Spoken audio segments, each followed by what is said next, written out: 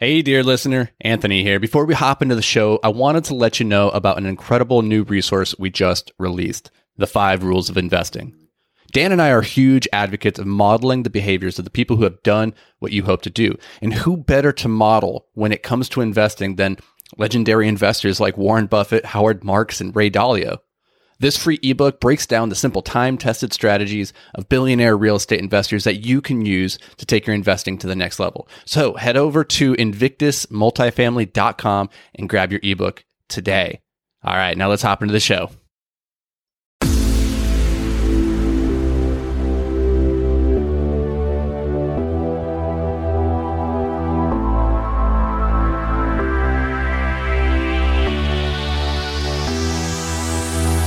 Welcome back to the podcast.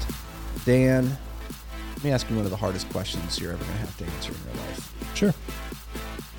What's your favorite color? Red. What is your what's your mom's maiden name? You trying to get into my bank account? No. But if you had a dog, what would your dog's name be? Cornelius. That's a good name. That's a fancy name. Well, he's a fancy dog. Yeah, he's a gentleman, that dog. So Dan, okay, maybe that's not the hardest question you've ever had to answer, but here's a question that all of us have to answer at some point. Last four of my social. I mean, if you just want to give me that, I could just give you my save ATM me so code much if time and that's trouble. what you're trying to get. Maybe you just give me all the digits. Sure. Okay, but the question that we all eventually have to answer as business peeps, as investors, is how do you know when you're ready to scale? Like, when is it right moment? Scale what? Scale your enterprise. Okay. Whatever that could be. So assuming you are a real estate investor, you've acquired a property or two. Yeah. Let's look through the lens of maybe you have a triplex or a quad. You started really small. Good for you. Kudos. And now you're like, okay, I got my feet wet. I understand I've been managing this thing myself, kind of, living in the property. But how do you know when you're ready to start scaling up to, say, a 10 unit or 20 unit? And when you hit that next threshold, how do you know when you're ready to go to 100 units? Do you know what I mean? I think I do know what you mean. So I can speak from personal experience because my intent from the get-go is to scale as quickly as possible. And the way I did it was a 6 unit in year one. That was the only thing in year one. Then in year two, I got an 8 unit. A few months later, a 15. And then a few months after that, 5. Oh, so you went backwards. You regressed. You're like, I went too far. I got to go back. Well, that 5 unit just kind of popped up. They kind of just gave it to me. Fun fact, just about to wrap up a refi on that. Took it from 413,000 to 720. Holy moly. Not too shabby. It's pretty good. Yeah. Too bad we can't get much of a cash out refi now with rates where they're at, but still. It's nice to know the money's there. Yeah, exactly. Anyways, off topic. So for me, my intent was to scale as quickly as possible, and I probably scaled quicker than I should have. But I think doing more than a double in a year is probably going to be a bit aggressive for most people. Even if you're going from one property, like 1 quad to 2 quads, that's probably doable, I guess. But I guess the main thing you want to have in place is the systems and processes. Because if you're struggling with one thing, you add another one on, whether it's 1 quad and then you have 2, or if you have 1 quad and you then get a 20 unit, if you don't have the systems and processes in place, it's just going to get infinitely worse and more stressful and probably implode.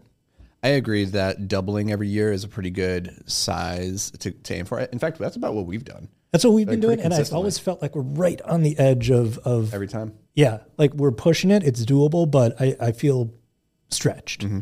But that's a good spot to be, I think. Yeah, but to your point about the systems, what's really interesting is if right now, wherever you are, if that's on a 2 unit, a 10 unit, a 20 unit, if you don't have your systems kind of identified right now, then you're going to have a very hard time making whatever jump that you're trying to make, because almost always your system that got you here is not going to work to get you there. Mm-hmm. The system itself is going to break, but it's in having the system already there and then trying to fix that broken system. That's way easier than just kind of running roughshod through the whole game and then realizing as you get to this point where it all just kind of spirals into chaos.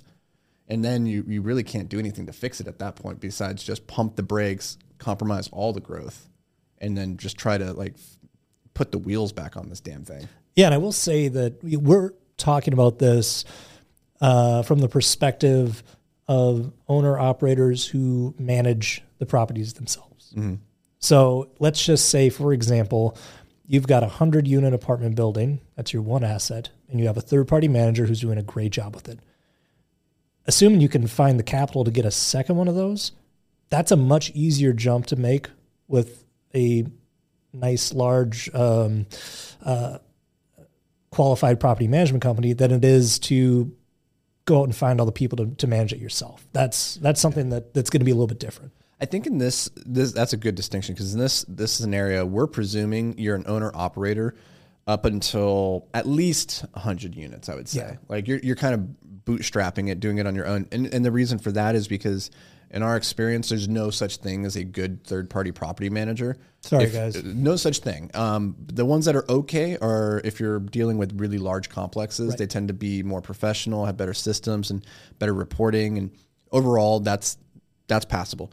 But if you have a 20 unit and a 15 unit and a 10 unit and you've been kind of bootstrapping as you go, you're not going to find a good third-party manager to run those for you efficiently, or, you know, in a way that's going to make you feel like your property is being maintained to the highest level. Yeah. So we'll just kind of put that aside. This is all kind of based on you go out, you buy your first small property, you're doing everything yourself. You want to go get that second one. First thing I think we should say people look at is, what are your systems and processes? You got to have those. And then there's the funding side. Like, how do you actually go out and buy something twice as big? So you're probably going to have to raise some capital at some point, unless you've just got money flowing in from somewhere like crazy.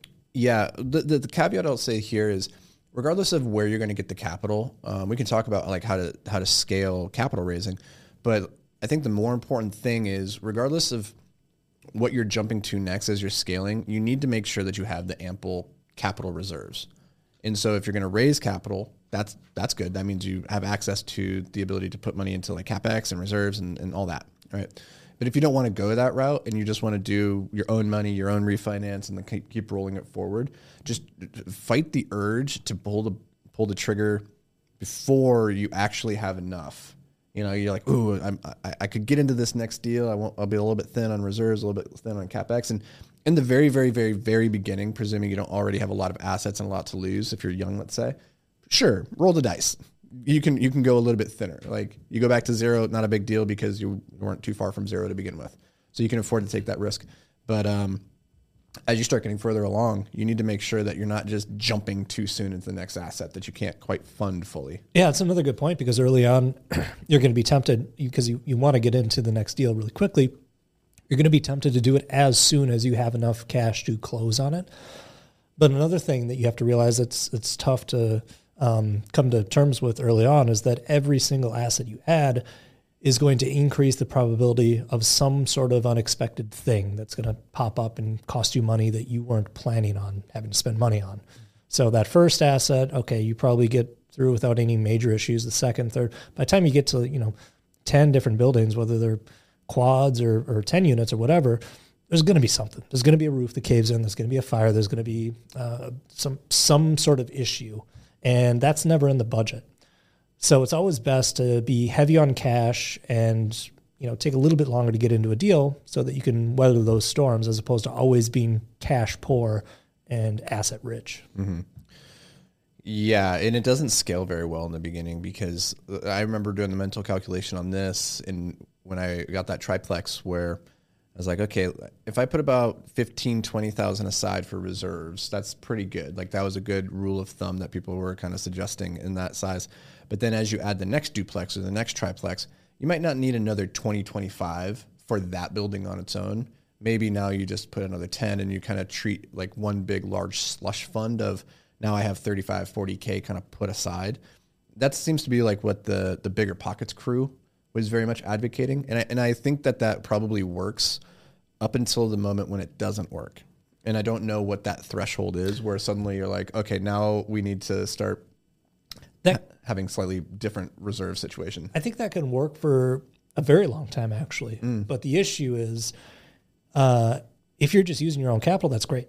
If you're raising money from investors, don't do it that way. Then you've got an issue there. Yep. Because whose money is that, right? If it's all just your money and it's, like some of these guys we buy properties from who've been buying them with their own money since the 90s, that's what they do. I mean, it's like, they have their own entities for each building and they keep their financials separate. But at the end of the day, if this building's got to pay for that building's roof, it's like, whatever, they're all owned by the same guy. Like, that's fine. But if you're raising capital, no slush fund. Don't do that. Yeah. And I would say if you think in the beginning there's any chance that you're going to raise capital in the future, that you're going to kind of go the more organized, professional, systematized route of having in-house managers that you hire and bring in, I would try and get away from that world as soon as possible.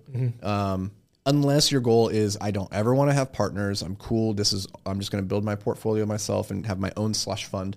Then that's probably an okay way. Yeah, it's tough to undo those systems if they're in place early on, and then you start to effectively manage money for other people. You're gonna have to go back and change a bunch of stuff. So. Cool. So I don't know if that answered the question, but I think we're at time. I think this was, figure out your systems. That's the answer to the question. That's the answer, definitely. Figure out your systems. Make sure you have ample reserves. Those are the two things. If you have those two things in place, pull the trigger, make the jump. It'll never feel like the right time. That's 100% true. I don't care how much money you have in reserve. I don't care how good your systems are. You're never going to feel ready to make the jump to 2x. Yeah, kind of like having a kid. Yep. Yes. Just got to get it out and, Is that what they say? Just got to get it out. Get it out of there. I don't know. Clearly, I don't have kids, so I don't know what to talk about. All right, so that's going to do it for us, everybody. We appreciate you taking this time out of your day. That was my... Can't have it back. You can't get it's over. No refunds, no take backsies. So if you enjoyed this, leave a review. If you didn't, don't. And we'll see you guys in the next episode.